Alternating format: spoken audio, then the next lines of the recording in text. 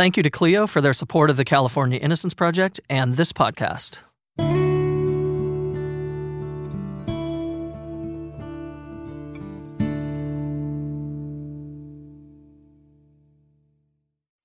Welcome back. This is part 2 of False Confessions. In the previous episode, we were joined by Making a Murderer's Laura Nirider and certified forensic interviewer David Thompson. During our time together, we discussed why innocent people confess to crimes they didn't commit. We learned that police are allowed to lie and even present fake evidence while questioning suspects. And lastly, we talked about the theatrics and intimidation tactics used in interrogation rooms, all with the aim of pressuring people into confessions. We now turn our discussion towards the inherent risks for children during police investigations and how parents can become their worst enemy without even knowing it. My name is Michael Samanchik, and you're listening to the California Innocence Project podcast here on Legal Talk Network. Spent most of my life in prison, chasing a dream called justice.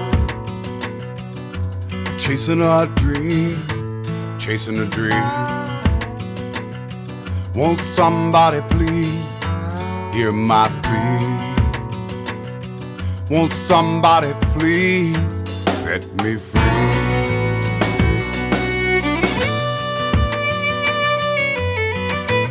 Law enforcement needs powerful tools to do their job. It's not easy catching criminals who don't want to be caught.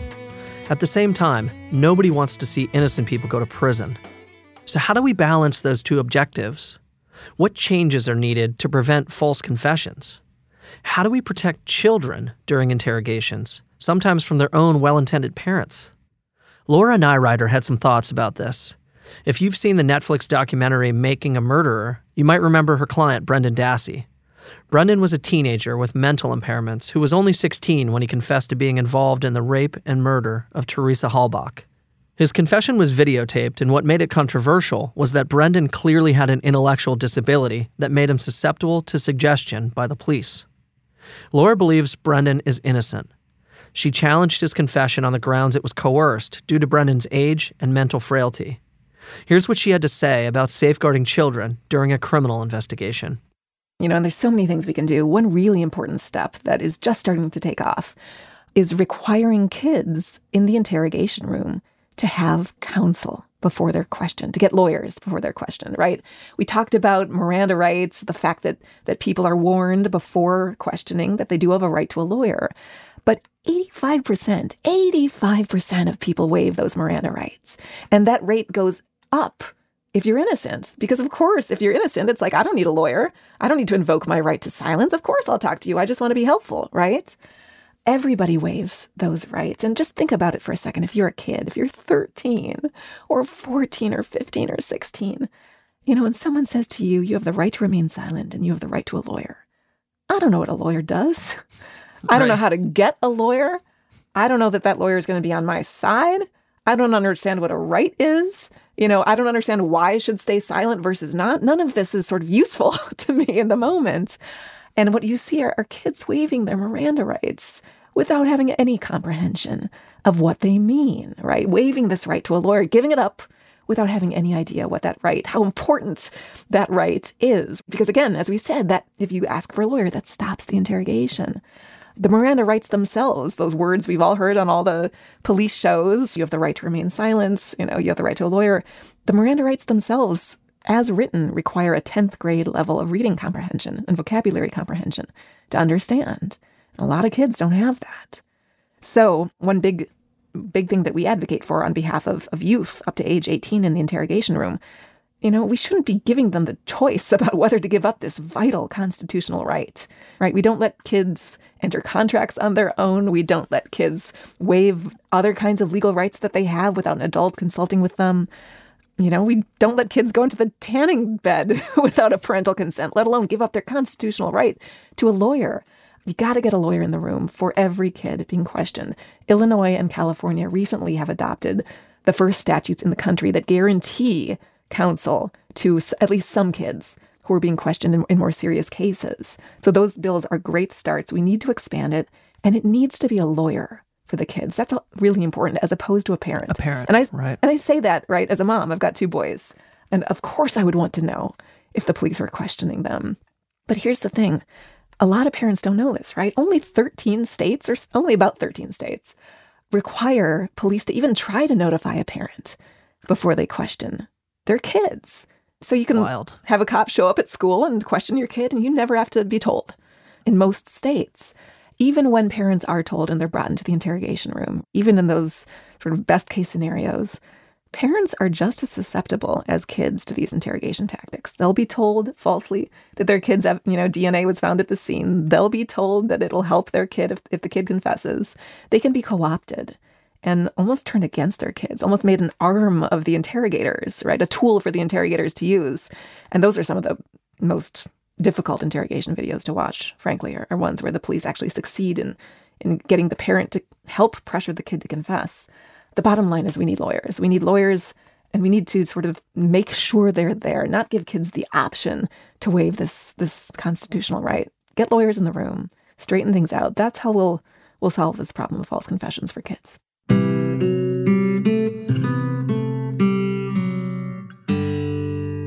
If you have kids like I do, you know that parents will do anything for their children.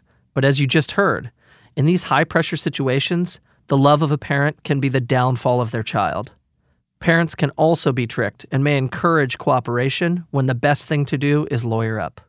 Parental influence can cause children to say things they otherwise wouldn't, things that are untrue, statements that can ruin their lives for decades to come.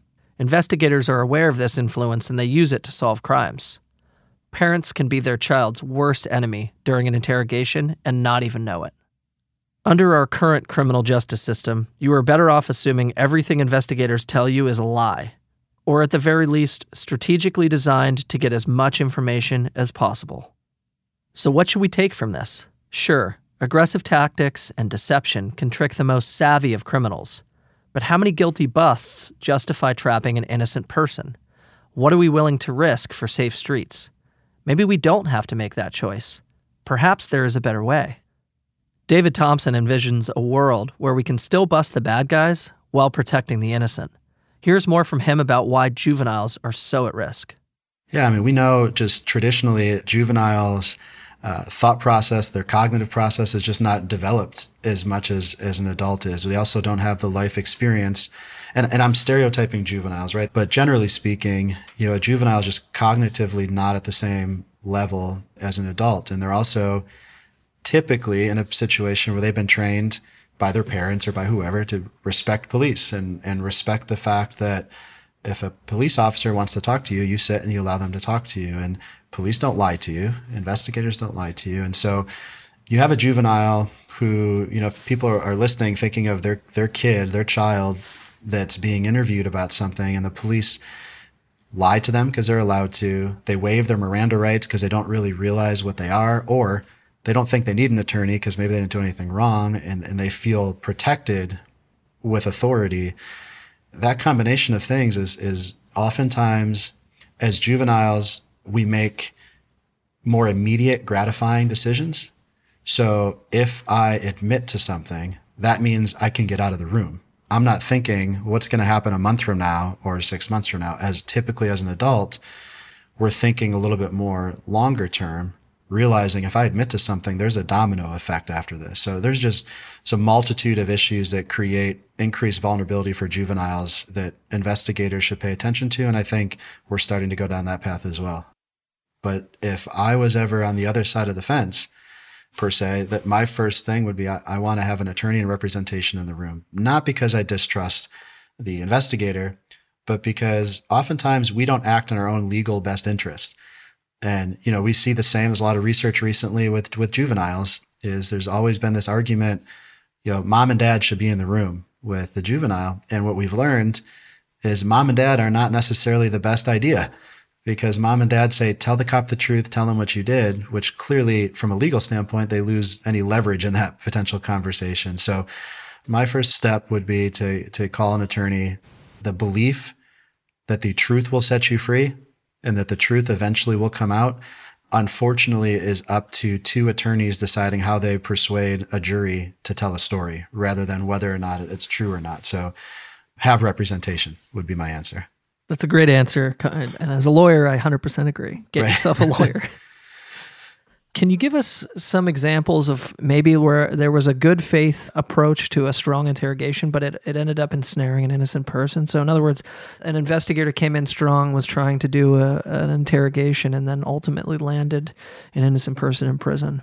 I could tell you Brendan's case personally for me is really what kind of created this passion for me in this world of wrongful convictions and false confessions. Traditionally, my role was helping to create and develop content on interview and interrogation and train investigators. And when I first saw the interrogation clips of Brendan Dassey, my heart broke, and I thought, well, this isn't good. This is not only is this a miscarriage of justice, but for me as a trainer and somebody who's focused on doing things the right way, this was a representative of exactly what not to do.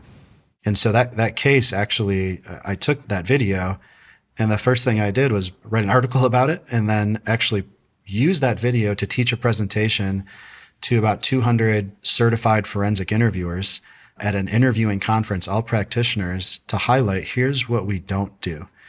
In that case, again, we've got more involved with incredible people like Laura Nirider and Steve Driesen and groups that advocate for Brendan and learn more about mental capacity, and not just relating to being a juvenile, but in Brendan's specific case, he struggled with communication, with language. And when you look at the speech pathologist report and you look at his educational reports, his individual education plans, you see that Brendan struggled severely with communication. And you look at the interrogations and see he wasn't communicating. He was being communicated at. There was a lot of leading questions. There was fact feeding. There was contamination of his confession. There was no representation. There's two detectives with just Brendan. And again, it hit every one of those indicators that, false or not, there's no way this is an involuntary, reliable confession. And that's really what the courts are looking at, or should have looked at differently.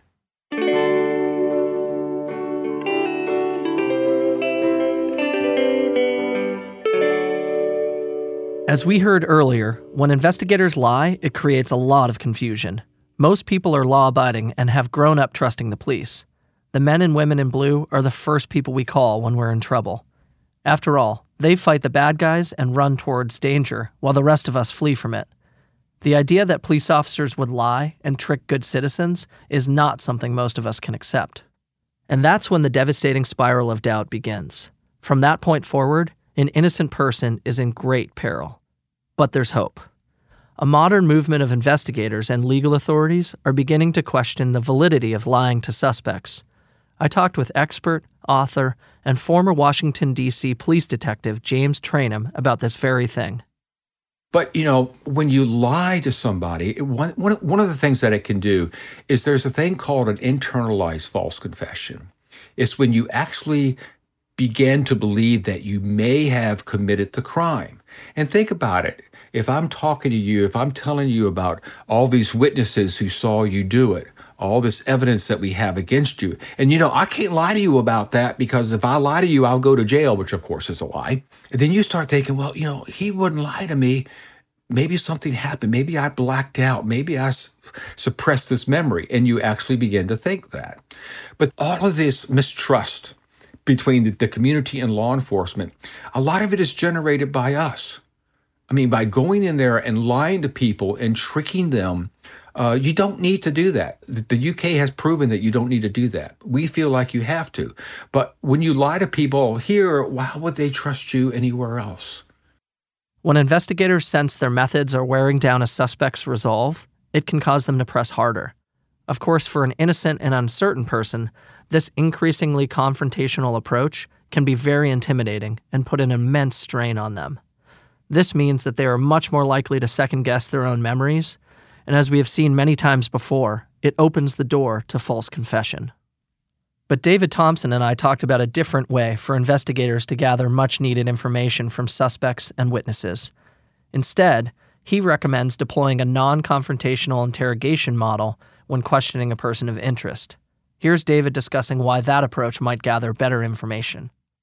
I would say the last, 5 to 10 years, there has probably never been so much dedicated research to the evolution of interviewing, research to what does deception even mean or look like. There's such a body of research of what causes false confessions. You've got groups like the Innocence Project that we can see about 30% of these wrongful convictions contain a false confession. So there's just so much information that's out there that it has forced practitioners to become aware of it and embrace it. Traditionally, what we've seen, and whether a listener has watched Law and Order or they've been a part of these cases more as a practitioner, is a traditional confrontational interview often contains a presumption of guilt, right? So you have an investigator that walks in there and whether it's from a polygraph or some kind of probably faulty forensic evidence or whatever it could be, walks in with strong confidence and says, our investigation clearly cannot eliminate you, Michael, as a guilty subject. And it creates this presumption of guilt and this kind of confirmation bias where an investigator continues to accuse, where then whether an innocent or a guilty person is put into a position of defensiveness and resistance. And, you can imagine the emotional exhaustion of just a yes, you did, no, you didn't conversation. So non-confrontational approaches are really focused on fact gathering in the beginning of a conversation, open-ended questions, trying to obtain as much reliable information as possible before there's ever a decision made where you're going to ask some type of did you do it type question. So you're putting a subject in a position where they can make a rational choice if they're going to confess or not of their own free will versus this emotional, defensive, kind of traditional approach we've seen for decades now. Just to clarify, the non-confrontational method still focuses on busting the bad guys. The big difference is the initial strategy and mindset at the beginning. Rather than immediately hone in on a favorite suspect with the goal of a confession, the investigator's mission is to gather information. This allows law enforcement to shore up its leads without immediately giving up information to the suspect. The investigator has more opportunity to test their theories and add strength to their case. On the other side of the coin, the suspect is not immediately spooked into non-cooperation or acting against their interests. The guilty person knows they're guilty. The innocent person knows they're innocent. And there's no need to immediately blur those lines, giving law enforcement more time to figure out if the suspect is guilty or innocent. This more patient game of cat and mouse not only reduces the chance for a false confession or a bad plea deal made out of fear, it allows law enforcement to hold their proverbial cards closer until the right moment arrives.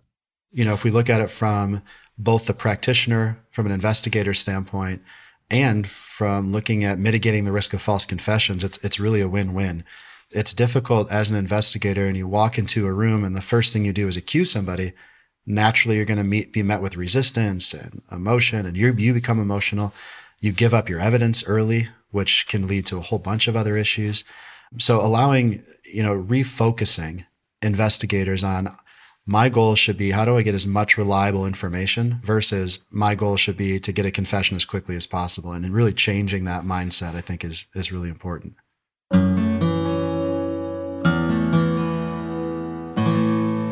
Part of our mission at the California Innocence Project is raising awareness about issues like false confessions and explaining how they happen.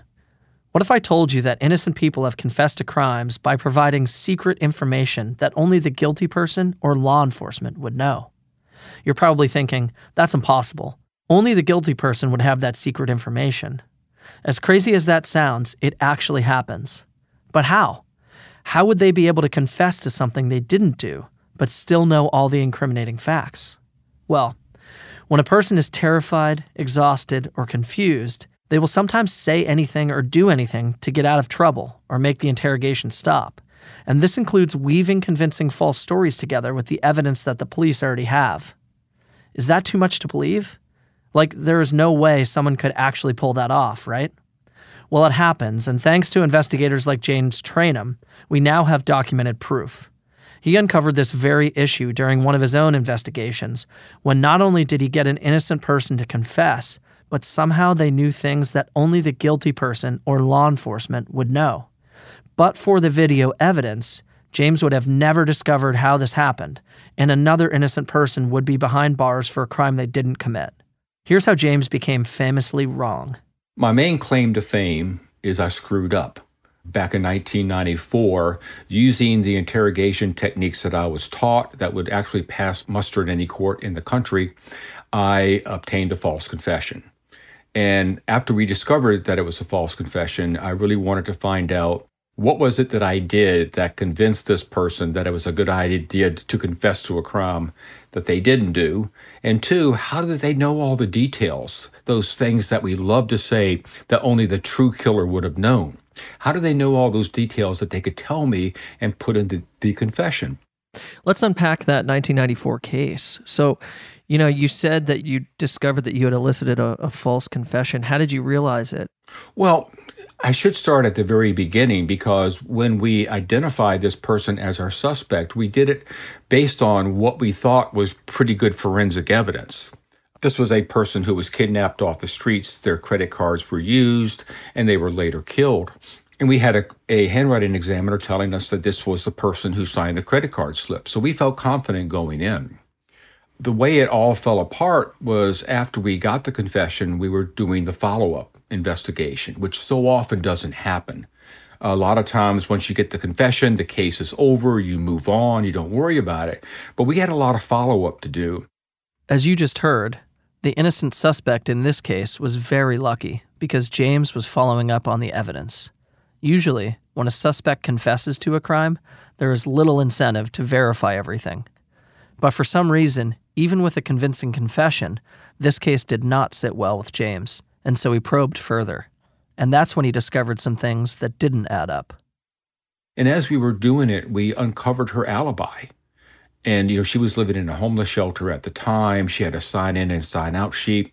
And she was out some during the night that we needed her out, but not during the critical times. And she told you that when you were doing your interview? She did not tell us any of that. There was so much in going back and looking at this case. There were so many clues that just went whoom, right over top our heads, because we were so locked into tunnel vision that it was her. And, we fell victim to confirmation bias. And so we ignored the evidence that pointed in a different direction. And there was so much of it there looking back. Further fueling a problematic situation like this is confirmation bias. This happens when investigators suspect someone so much that they fail to see evidence to the contrary. Confirmation bias is a real problem for investigations. Not only can it result in guilty people getting away with their crimes, it can also mean that innocent people get blamed for them. Even the best of intentioned investigator can fall into this trap. Why is that? Well, as we've seen over and over again, investigators are under a lot of pressure to solve crimes. And sometimes they just get a feeling about a person. Sometimes it's a look or something the suspect said, but the investigator can't shake the feeling. As a result, they only see evidence that supports their theory. The scary part is that the investigator does not see their own bias, and so the investigation becomes dangerous to innocent people. And as we've seen so many times before, once an investigator targets a suspect, it's very difficult to undo the damage. Here is James talking about confirmation bias creeping in. Tunnel vision has to happen in a case. Sooner or later, you're going to focus in on one suspect or one theory over others.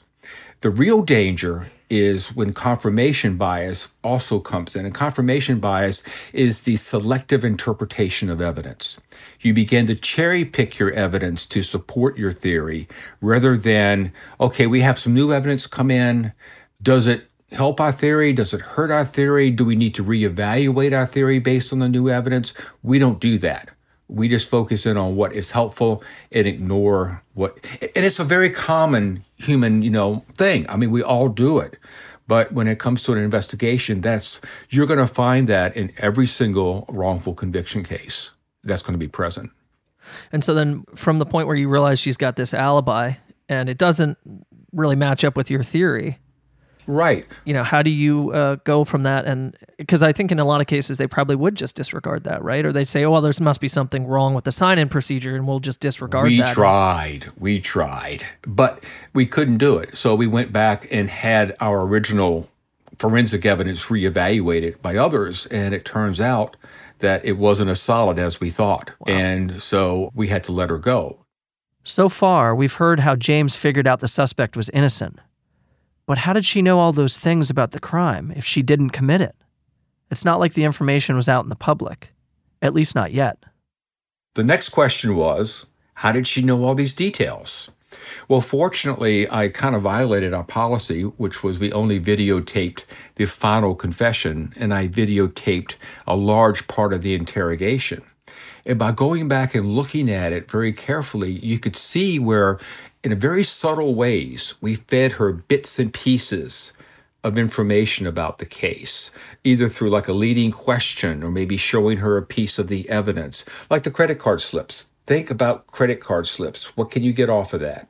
You can get off the store name, the amount that was spent, the store location, and that's the things that she could feed us back.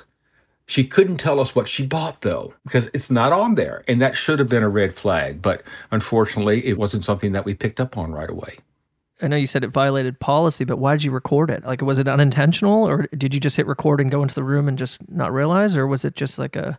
Well, yes and no. I mean, she had actually confessed early on to finding the credit cards and using them. And we thought that that was all we were going to get at this point. So we figured we would videotape that part of the confession. And then after we finished, we just let the videotape run.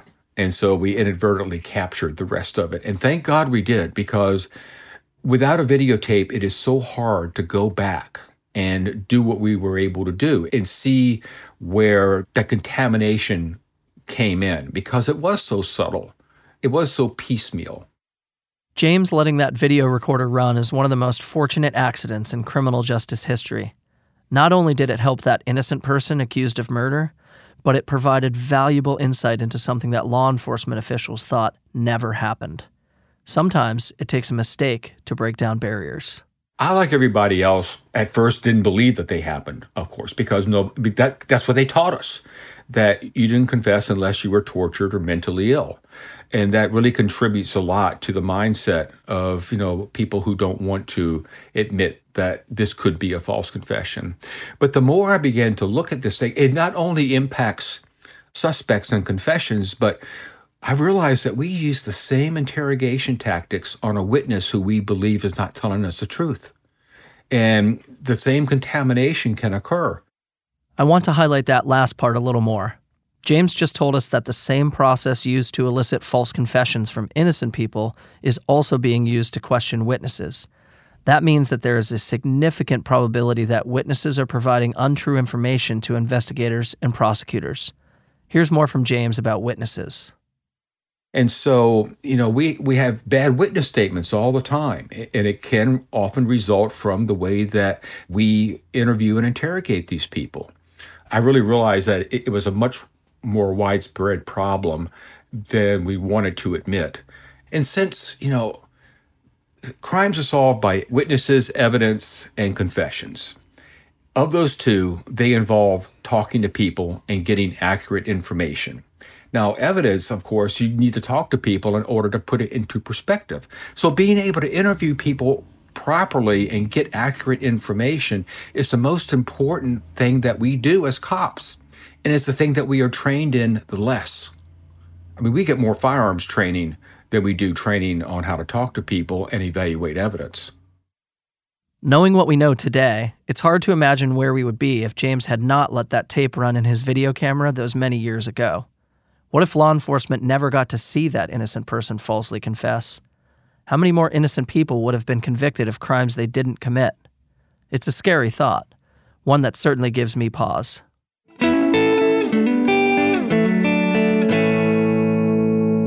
So what's the moral of the story?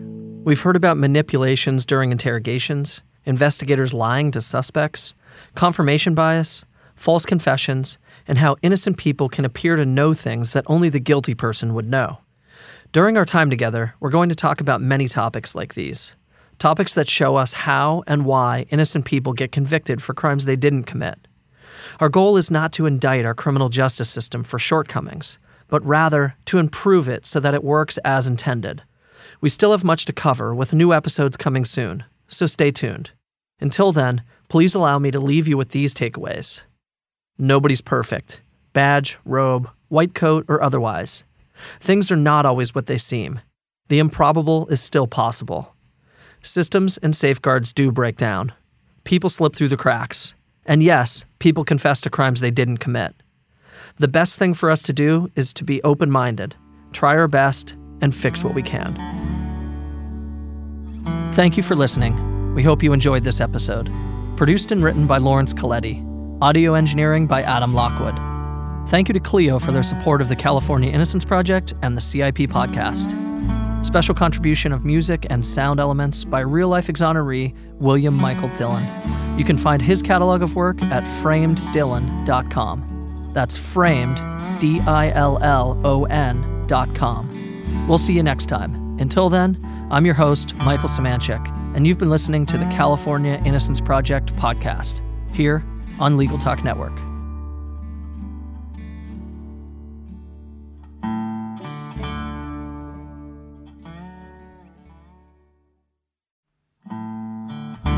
Special thank you to Clio for supporting this program and for helping the California Innocence Project in its fight for freedom. More than just software, the people at Clio stand by us shoulder to shoulder as we exonerate the innocent who have spent decades behind bars for crimes they didn't commit. Clio understands our mission and what it takes to work within the criminal justice system to ensure it operates as intended. Clio generously supports our operations with their advanced technology. More time for trial, more time for motions, more time for the innocent. We are tremendously grateful for their support. In the hard-fought battles of our daily work, they are a trusted ally. To learn more about Clio and its mission to transform the legal experience for all, visit Clio.com. That's CLIO.com.